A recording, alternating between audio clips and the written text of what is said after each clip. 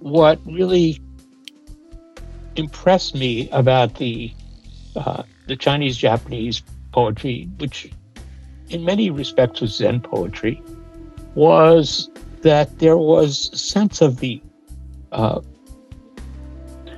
ordinary, that there was something marvelous and transcendent in ordinary perceptions and ordinary experience.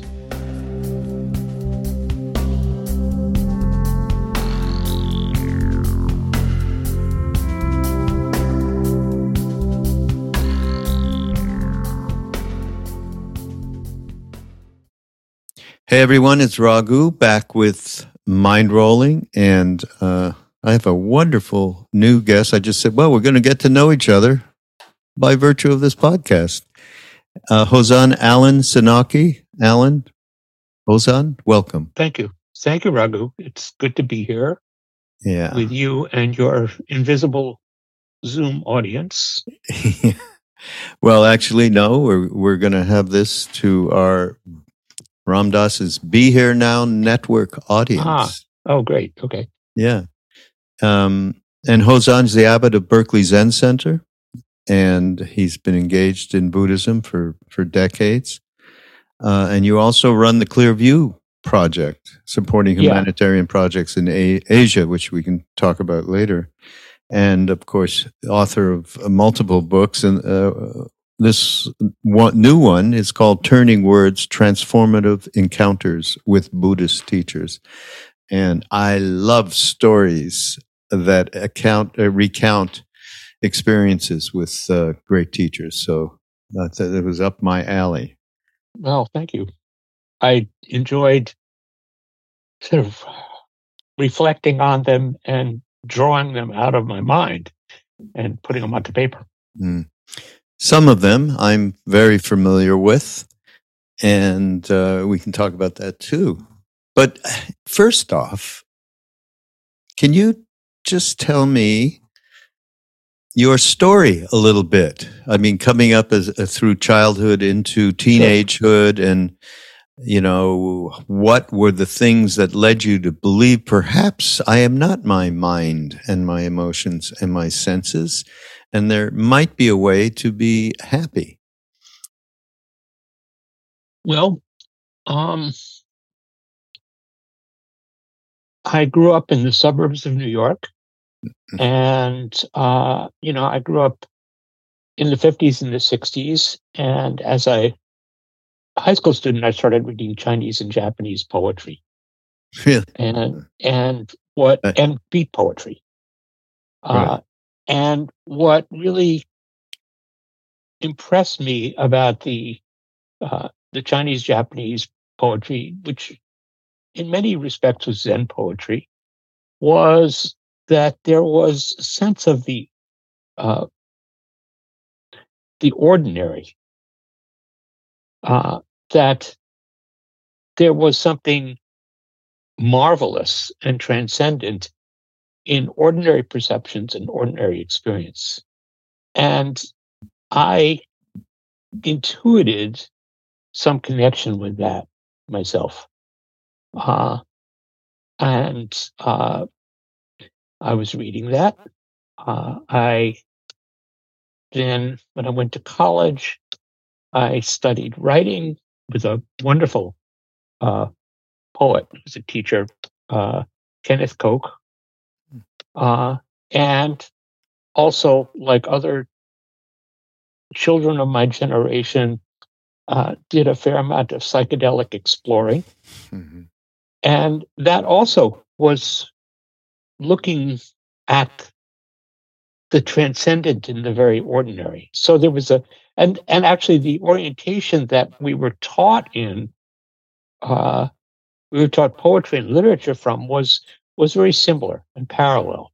And so all these things were really of a piece for me. And it was in the summer of 1968, which was actually in the aftermath of the Columbia strike, Columbia University strike, which I took part in. I lived in the president of the university's office for a week. I was beaten and arrested.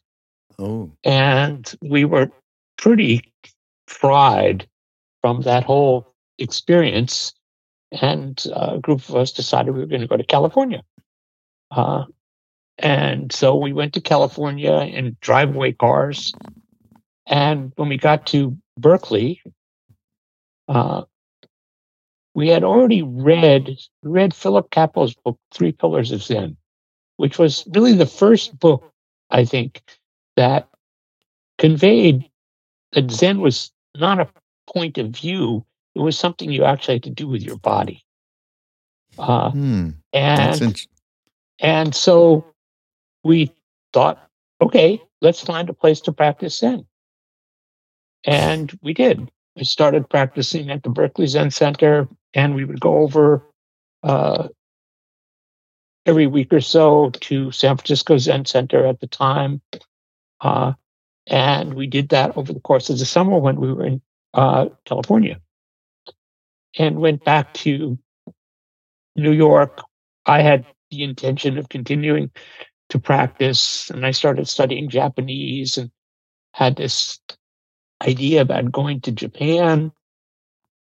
And it kind of evaporated in the kind of fierceness and smoke and mirrors of the political climate of the times in the late 60s, early 70s. And so that kind of receded into the background until really I kind of hit a wall with political action in the late 70s, early 80s, and felt like I had run out of script for my life. And at that point, I began to wonder what to do. I was in psychotherapy, and I asked my therapist, what am I doing here on the planet? And she said, that's not a psychotherapeutic question. That's a spiritual question. And I said, oh, okay.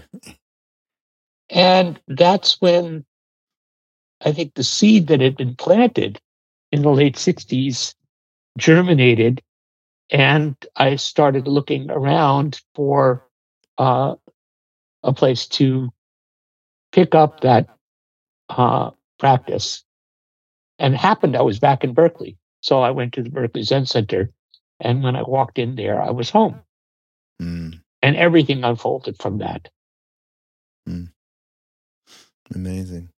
And also what unfolded at that point was a perception that the world of social and political action and the world of Buddhist practice were not necessarily two completely distinct realms. There were people who I respected who were really looking at the confluence of those things, and that kind of revolved around the Buddhist Peace Fellowship. And so that was also just a really pivotal part of my development. Yeah, and you talk about some of the people that influence you that way, but uppermost, and for many of us, of course, Thich Nhat Hanh emblemized that those meeting rivers of practice and taking whatever it is that embodied itself in you and sharing it outwardly in the world in whatever way you were suited for. So, yeah, that's and it's a big part of our lineage too, which is, I think you're obviously familiar with Ram Dass and sure, those of us that went and met Neem Karoli Baba back in the day. I went to Berkeley too in '68. I'm just thinking you're talking about Berkeley in '68. Shit, I was there. I didn't see you though. No. That migration. Mine was from Montreal. Yeah. Some of it was just to get warm. I thought I got to get to Well, yeah. California. I mean, California was the place to be. Yeah. Now, Really now my kids who grew up in Berkeley, they went back east to go to school. Really, yeah. But now one of them's back here, and one of them made it at least as far west as Chicago. Ouch, Chicago. Oh boy. You know what I'd like to hear you? I mean, for all of us, when in that period of time and searching, using psychedelics, finding stories of the East,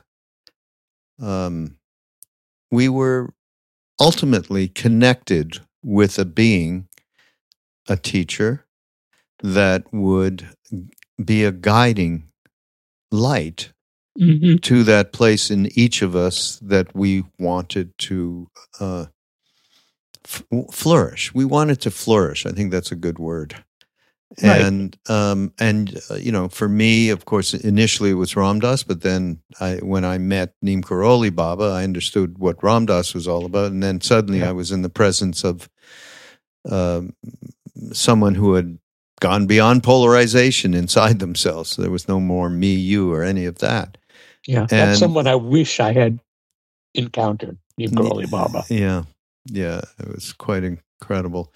I actually just got off of a Zoom seminar with a bunch of, about 500 people taking a course that was derived, that we put out as part of Love Serve Remember Foundation, a 21-day course based on Ram Dass's Be Here Now book, the cookbook for sacred living. And so I was going through all of that, and my God, look what he did way back then, give people a roadmap like that.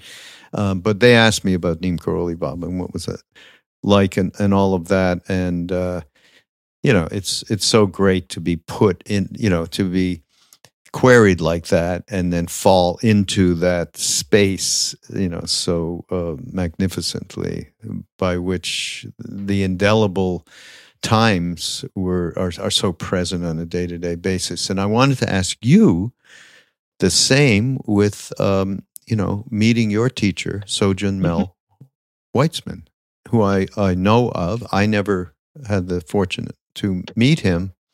But can you talk about him and how that evolved, and and that relationship? Well, it was very interesting because it happens that when I came to Berkeley, to when my practice really began in the late 80s, he was in Japan, and so I didn't encounter him. I encountered his community, and I felt very at home there. And then a month or two later, he returned. He was receiving Dharma transmission, sort of full authorization as a priest and teacher from Hoitsu Suzuki, who was Shunryu Suzuki Roshi's son. And when Sojun came back, it's like, oh, now I understand how this all fits together. There's a mandala in which he's sitting at the center, but he's not sitting at the center as some great force field. There's just things mysteriously happen around him that pull the community together. And I observed that. And as I wrote in the book, I had to go through the phase where I discovered this person was not my father. He was not my psychotherapist. He was not my friend.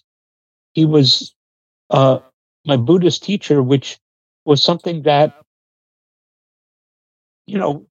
was a new experience. It was something else. And in a peculiar way, I've had an unusually orthodox training, in that I lived very close in virtually in daily contact with my teacher for nearly 40 years.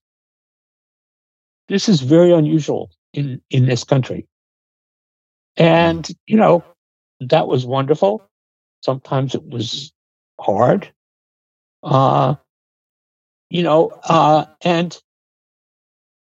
he was, I think I read about this in a couple of places in the book. He was profoundly ordinary, but very wise. And we've put together, there's a book of his coming out by the end of this year from Counterpoint Press, his memoir for reflections on different parts of his life, and also then a collection of his talks. And when I read those talks, I realize it's like we were in the presence of such a balanced kind of wisdom. And again, deeply ordinary. From my mind, and you should excuse me, he was not what one would ordinarily think of as some remarkably charismatic figure. But that really suits me. That again goes back to this issue of the transcendent in the ordinary.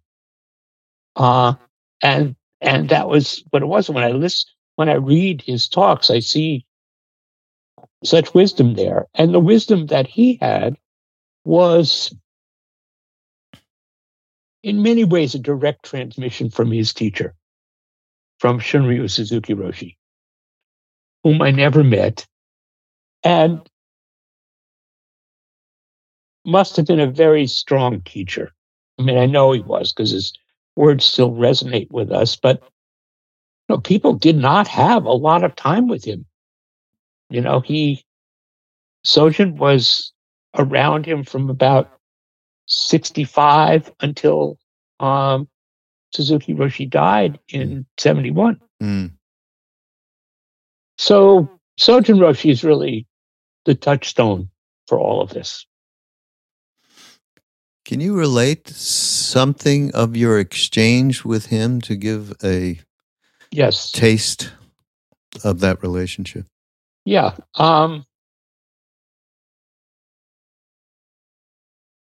When I began to practice, I was about 35 when I came here the second time.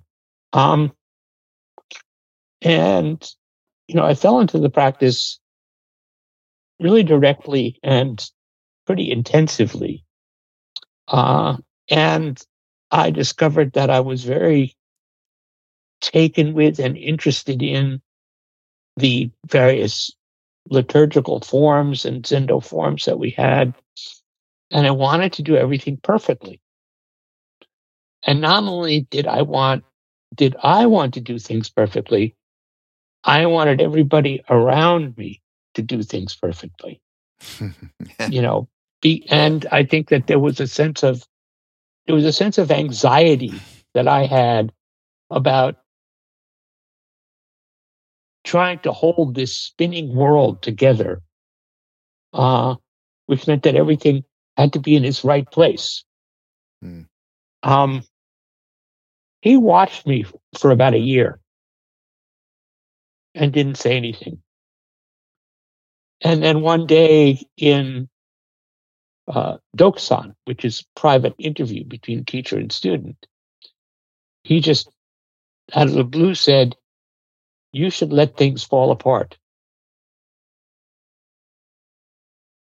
And that was just a riveting message. And also, it was a koan or a conundrum, if you will, that stays with me. Yes. First of all, I have to accept, and there's another teacher. Let me just recount something else that he, one day, and this was considerably later, he was saying, everything is going so well around here. And we should remember it could just go like that in a moment. And, it was a few years later, the pandemic happened. That's exactly what happened, right? All of the forms, all the structures of practice that we had uh, in that moment disappeared, and we had to start from scratch. So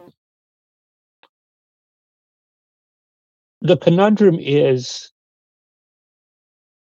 that things will fall apart. And you and I know this as we get older, right?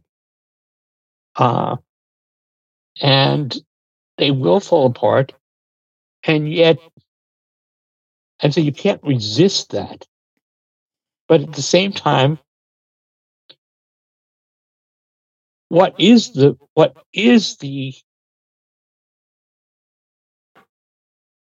mind that is stable, that is stable through the change and the transitions? And we have to determine this for ourselves. Yeah. So whatever he said, every teaching from anybody to me is a kind of medicine, or it's something that is designed not abstractly, but very particularly to bring one back into balance. And so for him to tell me you should let things fall apart, he was what he was really good at always was, if you brought up one side, he would bring up the other. And he would remind you that there were different sides and aspects to things, to people and to actions and to things. And it's really important to keep your mind open to all of those facets of existence. Yeah. I read one part of the book where you talked about your dad. Mm-hmm. And this is sort of a little bit uncanny, actually. And he asked you, "Are you happy?" Right. And you said, "Well, being happy is not important. I want to be of use. That's how I want to live." And this brought up for me, my father came to India in that day to meet Neem Karoli Baba. I was at odds with him, and it wasn't I got the letter. I was telling, "Oh, wow, you can't believe how great we're with this being," and blah, blah. But I never for 1 second expected him to fly from Montreal to Delhi to actually go through. Back in the day, it's still not that easy to do. Mm-hmm. And he did it, and he ended up with Maharaji and myself. Excuse me. And Maharaji says to him, "Why did you come here?" And he said, "Well, I came to see how my sons were doing." My brother was there with me. And he said, "Well, how are they doing?" He said, "Well, they seem to be happy." And Maharaji said, "Happiness is everything." And in that moment, or what I recall of that moment, it was about not happy, we're going to go out and do stuff to make us happy. It was about true, deep contentment with what is and being in the moment.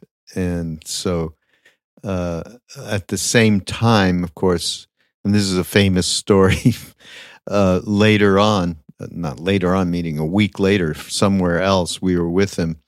And Neem Karoli Baba, asked me if I give my father medicine. I said, yeah, I know he had a cold. I gave him some aspirin. He said, no, the yogi medicine that Ram Dass gave me. I went, acid? My dad? And my father went LSD. And he said, take care of your father while he's in India. And meet me in 2 weeks. And sure enough, we ended up in Benares, where people, thousands of years ago to die in the burning ghats there. And I found him a hit of acid. He took it. He was a World War II fighter. I've told this story a million times, but I got to tell it to you because it's relevant with, I think, our fathers. It's very relevant. He was a fighter pilot, a bomber pilot in the war, and he had bad PTSD. I mean, so bad he thought he wasn't afraid to die. I mean, dreams he could not remember or recall any of them. He was really closed off. Anyhow, this acid was like somebody, well, in this case, Neem Karoli Baba, tossed a stick of dynamite on him, and poof! From then on, we had an incredible. I mean, we still fought at times, but it was profoundly converted and transformed relationship as a result of that. Well, that's a really interesting story, and in the summer of 1967, I think a year before that, we had started taking LSD. My father and his second wife came to New York. This is before the story that's recounted in my book, which is a couple of years later. And he noticed that I was different than I had been. And he wanted to know why. And I said, well, I would ascribe that to what we had been doing with LSD. And then I said, would you like to try some? Which that's sort of mind-boggling thing, but that's how out there all of us were at that point, right? And he did. Really? Yes. And wow. we had a day. We had quite a marvelous day together. You took it as well? Yeah. And it's just the two of you? Just the two of us in my apartment on 119th Street.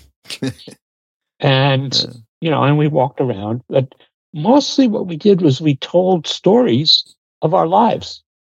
Really? And kind of like a A-B reflection of what was I doing? How did he perceive that? What was he doing? How did I perceive that? And it was a wonderful opening. And I'm sorry to say, I think it scared him. Oh. But during the trip, he was fine, and during the trip, he was really completely open. Wow. But I think that the experience of it, that the intimacy of that moment was never repeated, which is very sad. But I do think in the story that I told about where he asked me, "Are you happy?" he was onto something. He understood something fundamental that I was not ready to understand about the utility of happiness. And what do you mean by that? What I mean was, if you can't touch a kind of fundamental or elemental happiness or contentment in your life, then your sense of being useful, your compulsion to be useful, will never be accomplished. It is its own bottomless hunger. Right. Hungry ghost. Yeah, I mean, and I think that Buddhism plays with that dynamic tension, particularly Zen, Mahayana. Uh, if we think about the Bodhisattva vows, beings are numberless, I vow to save them. That's impossible. The sixth ancestor, and that's also in my book, said, beings are numberless. Sentient beings of my mind are numberless. I vow to save them. And that's taking care of all of your states of mind and facing your states of mind with an attitude of loving kindness and acceptance and appreciation. And at the same time, not letting them run the show. That is so hard for people. It's hard, but that's our practice. That's why I said it's a dynamic tension, right? Yeah. But loving... In order to do that, you have to have a steadiness. So, for example, there are many images of Avalokiteshvara or Kuan Yin, the Bodhisattva of compassion. And one of them is, one of them is his/her head split into 4 or 11 visages because she's seeing the cries of the world from every direction. Another image is her sitting in what's called the posture of royal ease. Taking in this suffering with wisdom, with an acceptance and a readiness to move and act.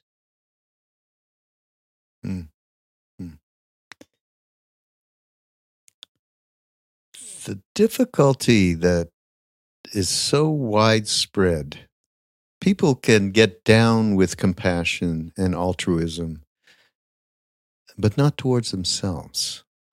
Well, that's a problem in the West. Yeah. It's interesting because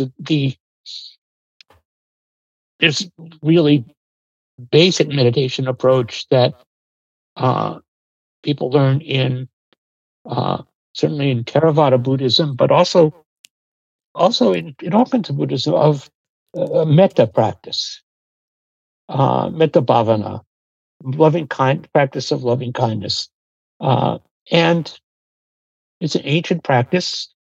I'm sure that it predates Buddhism, but the traditional map of metta practice begins. It goes from theoretically, it goes from the easiest kind of practice to the hardest kind of practice. And at least in that framework, the easiest kind of practice is, you extend loving kindness to yourself. That's where you start. That's really hard for us in the West. That's maybe the hardest. We have, such self-punishing, such, there's a woundedness that we carry that probably has much to do with our various histories. Many of cultures that are here have a background of deep wounds. And our nation has a background of deep wounds. At any rate, the self-conception, I think there's something different about self-conception in the West than in some cultures in the East. Yeah. No, I've experienced it myself. I mean, there's that great story. I'm not quite sure I remember exactly what His Holiness said, but when he was told, you understand, we people here, we have a lot of self-hatred and questioning and so on. I mean, he was like, really?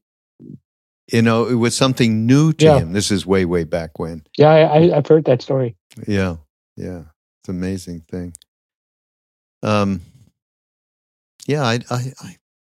I often wonder, and it's not, I used to think sometimes, well, maybe a lot of this has to do with, in terms of what's going on in this country and the polarization and the kind of transference that happened when this country was populated by people from Western Europe and the morals and the mores of these people were really strictly put onto the populace, and as that karma went down the line, that contributed to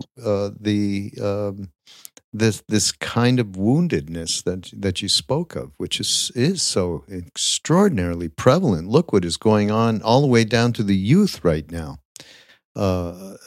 taking their lives. Teenagers, it's become endemic, and it's gotten a lot worse. But I don't know if that's the reality.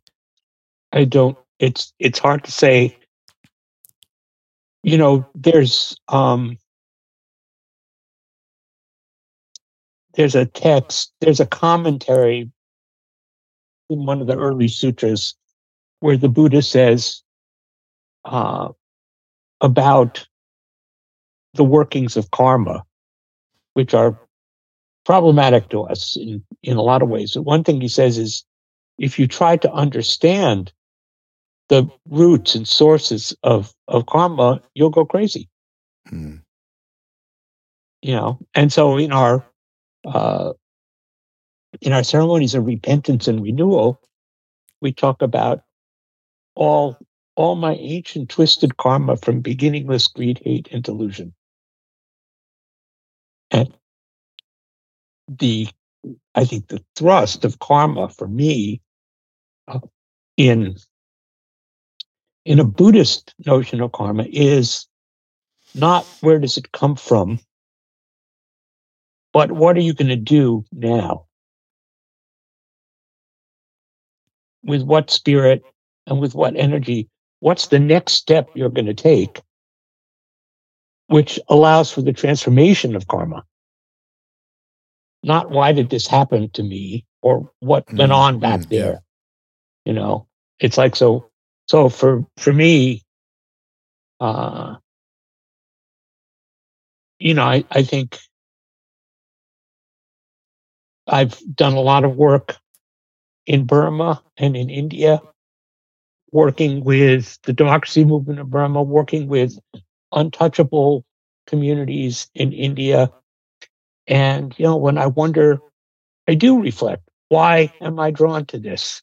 And, I realize, well, not much more than 100 years ago, my grandparents also, and their parents, came here fleeing violence and oppression.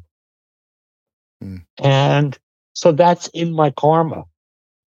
And the question is not, how do I wallow about in, say, the hereditary suffering of being born Jewish, but it's like, how do I move forward to benefit people?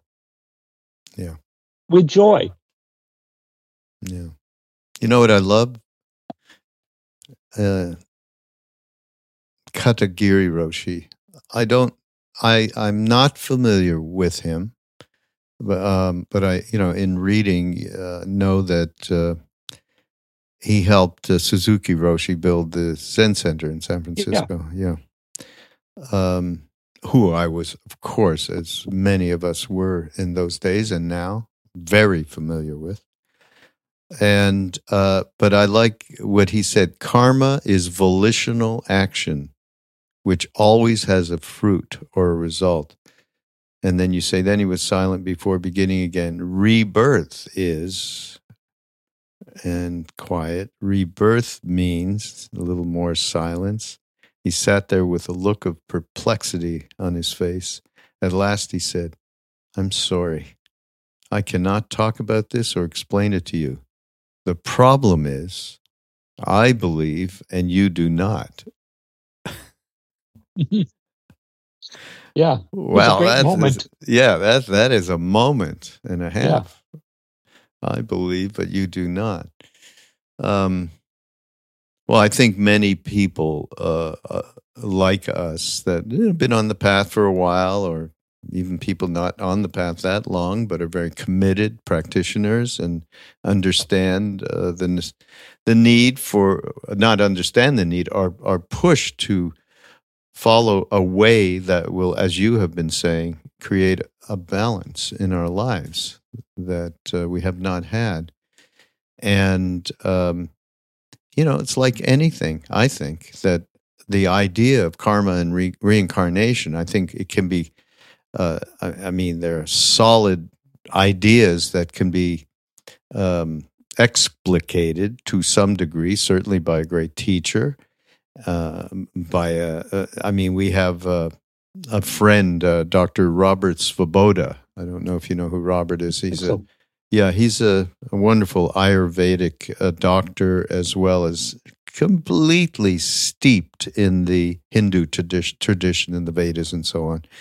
And he had also a teacher in India who is an Agori, which is a very called the left hand of God kind of sect. They did really extraordinarily unusual, shall we say, meditating on corpses, that kind of thing. Mm-hmm. I mean, really out there. And for the most part, they are in India still, but many of them are not, shall I say, substantial, whereas this being was completely substantial.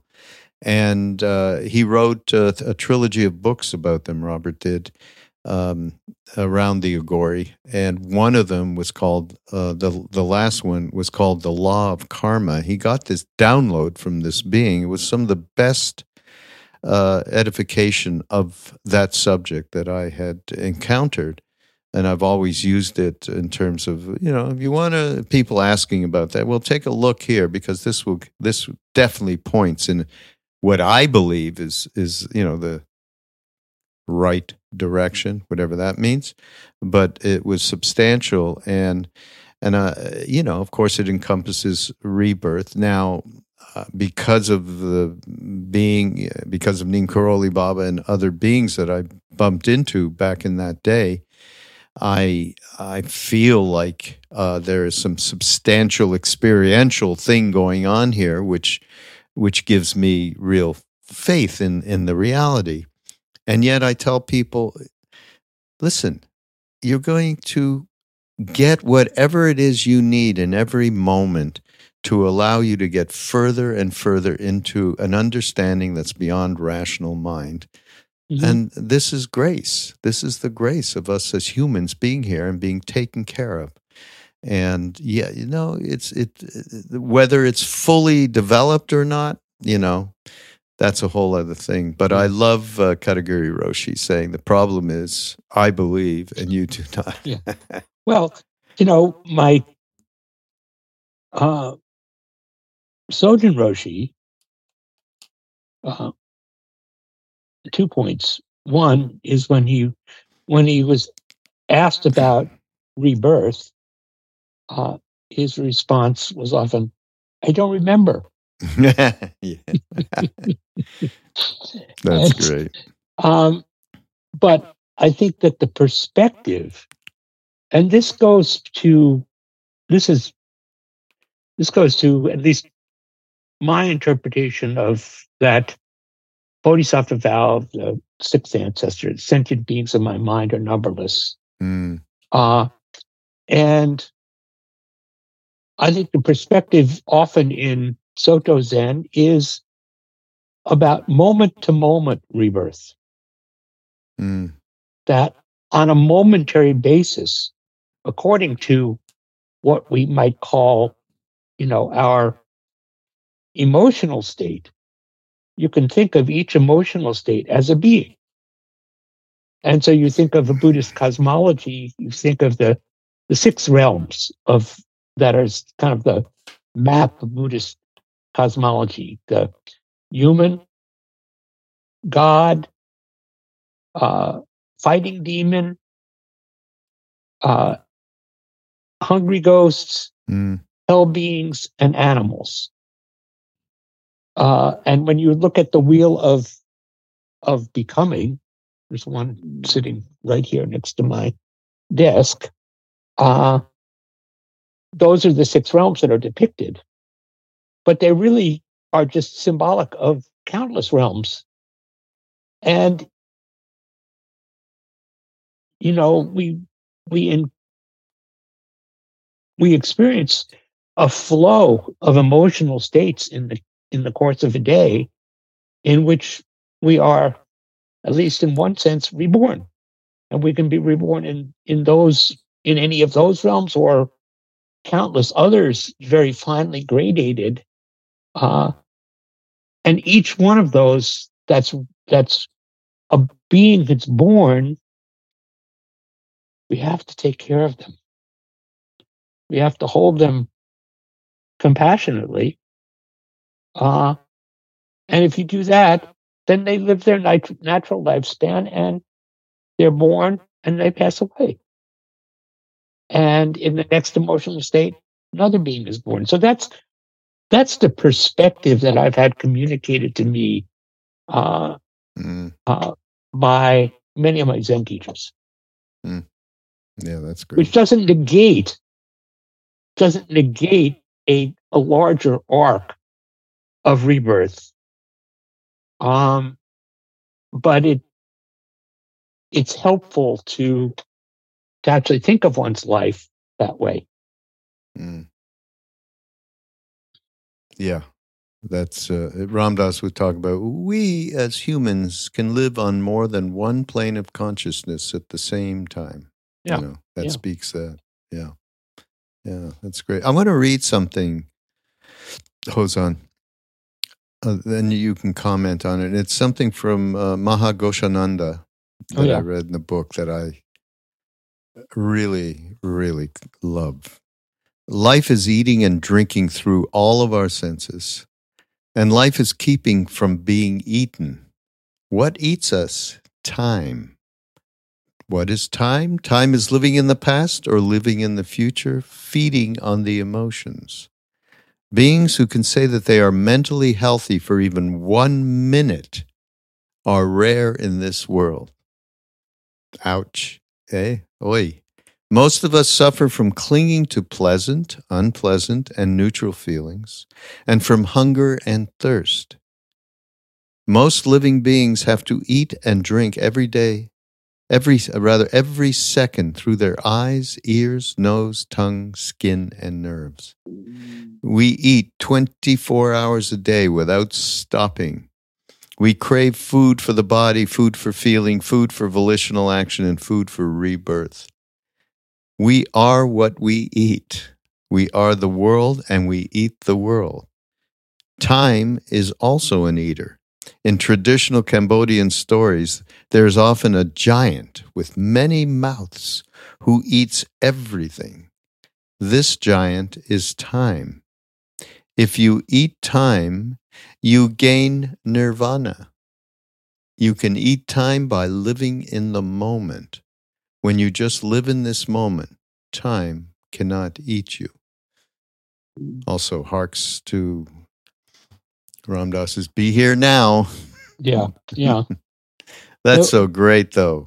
What a remarkable person. And there's a person who was full of joy. Yeah. Despite all that he had seen. You know, he's somebody who appeared to everybody to walk about an inch above the ground. I feel so fortunate to have met him. Yeah, that's so great. I'm going to need to, first of all, the battery is going down, and also I'm going to need to leave in a few minutes. Well, we're just about done. I'm glad I got in that last little piece. Yeah, me too. It just, the convention is I haven't reread this book yet. No? It's like you bring up something that, oh, you know, That's I'm so cool. glad that's in there. That's really meaningful to me. Oh, that's great. That's great. I'm glad we did that. I also want to say we have somebody in common that is very dear to me, and I know you as well, and that's Roshi Joan Halifax. Oh, yeah. Yes, And, she was a very close friend of Ram Dass's and spent a I lot of know. time with him and all that. And I even have a good friend who is part of this chaplaincy that she does, Roshi does, that you, because I mentioned her name is Danielle Kredic Ananda. No, I don't know her. Yeah, she's quite great. Anyhow, she's taking this and mentioned that she was, and she said, "Yeah." And there was this Zen teacher that came on and talked about ritual, something I never really was into, and he just turned me around. And I thought, yeah, of course, if Roshi had him, I said, I'm doing a podcast with him tomorrow. Isn't that great. crazy? No, so she's in the new cohort. That's why I don't know. I'm just getting to know them. Yeah. But yeah, we had several live sections, video sessions with Ram Dass. They were just remarkable. Oh, that's so great. And yeah, I've been working with Roshi Joan for, I don't know, 12 years now. Oh, really? Yeah. Part of that programming. Yeah, that's great. I'm grateful for that. Yeah, and she, when we talk about, the combination of doing the work for ourselves as well as the for bodhicitta, and as well as, this is not for selfishly for us. This is about what? For everyone.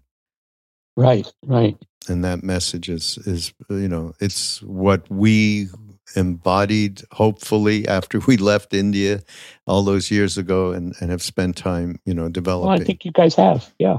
Yeah. No, very fortunate. So great to meet you. You Hozan. Too. I hope we'll let's stay in touch. Absolutely. And by the way, everybody, we're going to have, just go to the show notes. This is Mind Rolling Be Here Now Network, and you'll be able to link up with Hozan's book and the work he does at the Zen Center in the Bay Area, Berkeley. And it's something everybody should have a little bit of an experience with, because it's quite a practice. So thank you again, Hozan. And thank you so much, Raghu. Yeah, and we'll catch up with you next time. Let's do that. Yeah. Okay. Be well. Bye.